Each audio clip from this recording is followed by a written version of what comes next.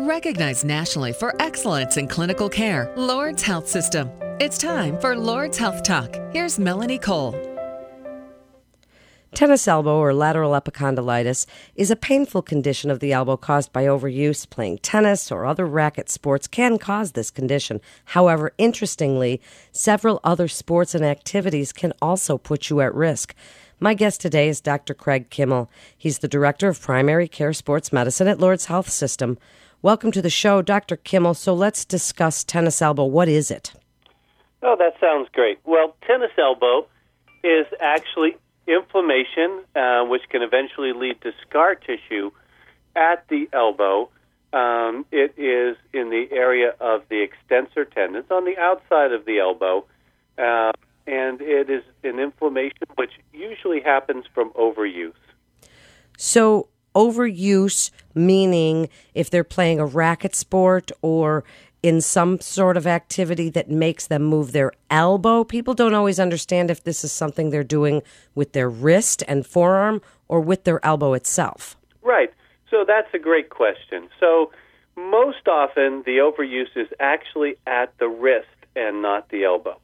And today, although my practice is sports medicine, the most common thing I see causing tennis elbow is typing without having the arms or wrists supported, where you're extending or causing the wrist to go back in a typing motion repetitively. That can be typing on a keyboard, typing on a text message with your thumbs. It can be from holding up an electronic device like an iPad or other tablet reader. And that tends to be a really common source of tennis elbow when the arms aren't supported. Of course, we still see it in a lot of racket sports, like tennis if the technique is not good, or racquetball. You can even see it in things like golf. If the golfer is a newbie and will ground his racket into the turf, that can also cause tennis elbow. I've seen that myself when golfers hit the ground, and that causes that pain. So what can you do if you start to feel the pain? Is this a chronic condition, and can it go away? Okay. Well, most of the time, luckily, tennis elbow does not become a chronic condition. Most of the time, it will go on away on its own. As soon as people feel the pain, most of the time, they'll stop doing the offending activity. They'll associate, I do this, and it hurts, so I'm not going to do it. And so most of the time, people will stop that. People oftentimes will apply ice to bring down the discomfort. They'll oftentimes try anti-inflammatory medications such as Motrin or Aleve, again, which can bring down the discomfort.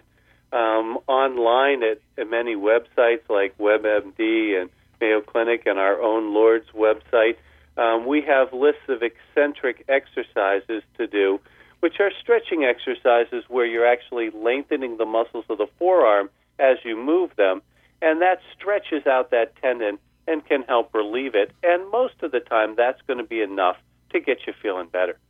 So we see some braces on the market, and people put them just below the elbow. Do these do any good? Well, the braces, for the most part, make you feel better. They take a little bit of the pressure off of the insertion of the tendon where the tendon attaches to the bone, and they can make people feel better. And there are literally hundreds of different varieties of these. Some of them are better than others, and what I find is some are tight like tourniquets, and people get them on and they feel like their circulation is cut off, and obviously that's not helpful. And others are too loose, so if they try to wear them during their sport, they flop and come off. So it's important you get one that has Velcro and fits well and has a little bit of softness to it so that it won't be uncomfortable when you wear it.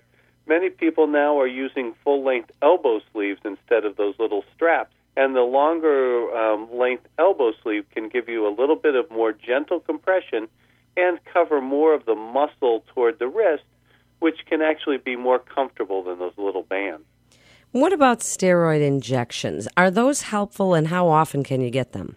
Yeah, steroid injections are something that is highly debated. And I guess the bottom line on steroid injections is I think all doctors would agree that they're not great.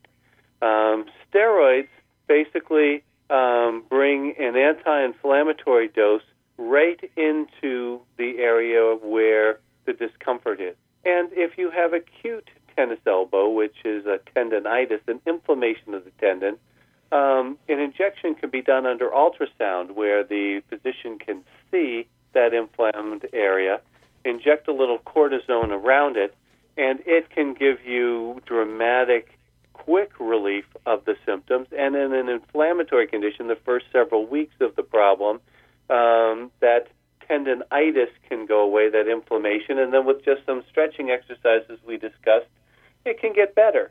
The problem is that many people don't slow down and don't stop their activity and get a more chronic condition and seek multiple doctors or a single doctor to give multiple shots, and that can cause weakening and damage to the tendon and weakening and damage potentially to the bone as well.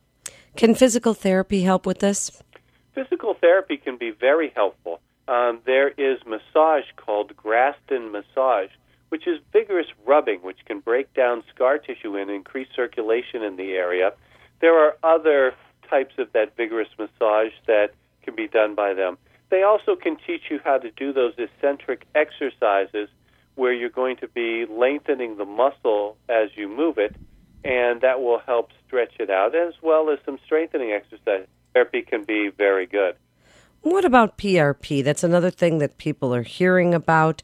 Is that being investigated for its effectiveness? Does that work? Sure, absolutely. PRP, or platelet-rich plasma, uses the theory that the body's bloodstream has healing chemicals in the platelet-rich section of the blood. So if you think about it, if you cut your skin, you bleed, and that blood has chemicals which tell the skin to mend. If you break a bone, the bone bleeds, and the blood has chemicals which tells the bone to knit. Well, we can take the blood from your arm like you would get from a cholesterol test, but instead of spinning it 30 times a minute, we can spin it 5,000 times a minute, concentrate those platelets 500 times greater with the healing chemicals that they contain. We can then inject that into the damaged tissue, which can help it to heal when your own body couldn't do it. And there have been a couple of studies sponsored by the National Institute of Health that have actually shown this to be safe and effective. The downside for this, of course, is that currently very few insurances are covering it, and it can be somewhat on the expensive side, in the neighborhood on average of around $500 per shot. But it does work. And what about surgical intervention? When does tennis elbow require that? Well, surgical intervention is always our last resort. There are things like stem cells. There are things like Botox injections. There are, as you said, the physical therapy and those things work. If surgery is necessary, which is rare, and it does happen in those people who, despite all the conservative things, it doesn't work and they continue to have significant pain and disability, the procedure which we like the best is something called Tenex, T-E-N-E-X. Tenex was invented by Mayo Clinic and is a complete revolution in the treatment of tendinopathies. Basically, you make a little numb area in the sore area by the tendon. Under ultrasound guidance, you make a tiny little incision about the width of the end of a pen. And through that tiny incision, you take the Tenex instrument under ultrasound guidance in an outpatient setting and point it at the tendon. It vibrates the tendon, and just like a singer can vibrate a glass and break it without breaking the glasses or the window because it's the correct frequency, the Tenex can break down the scar tissue, which traps the nerve tissue in the tendon, break it down, and then it's rinsed away. They put a little steri-strip tape on there. You don't need any stitches or anything. You walk in and you walk out. You don't need any anesthesia. And 90% of the people who are treated with the chronic tennis elbow get complete relief with this Tenex procedure. It's covered by insurance. It works very well.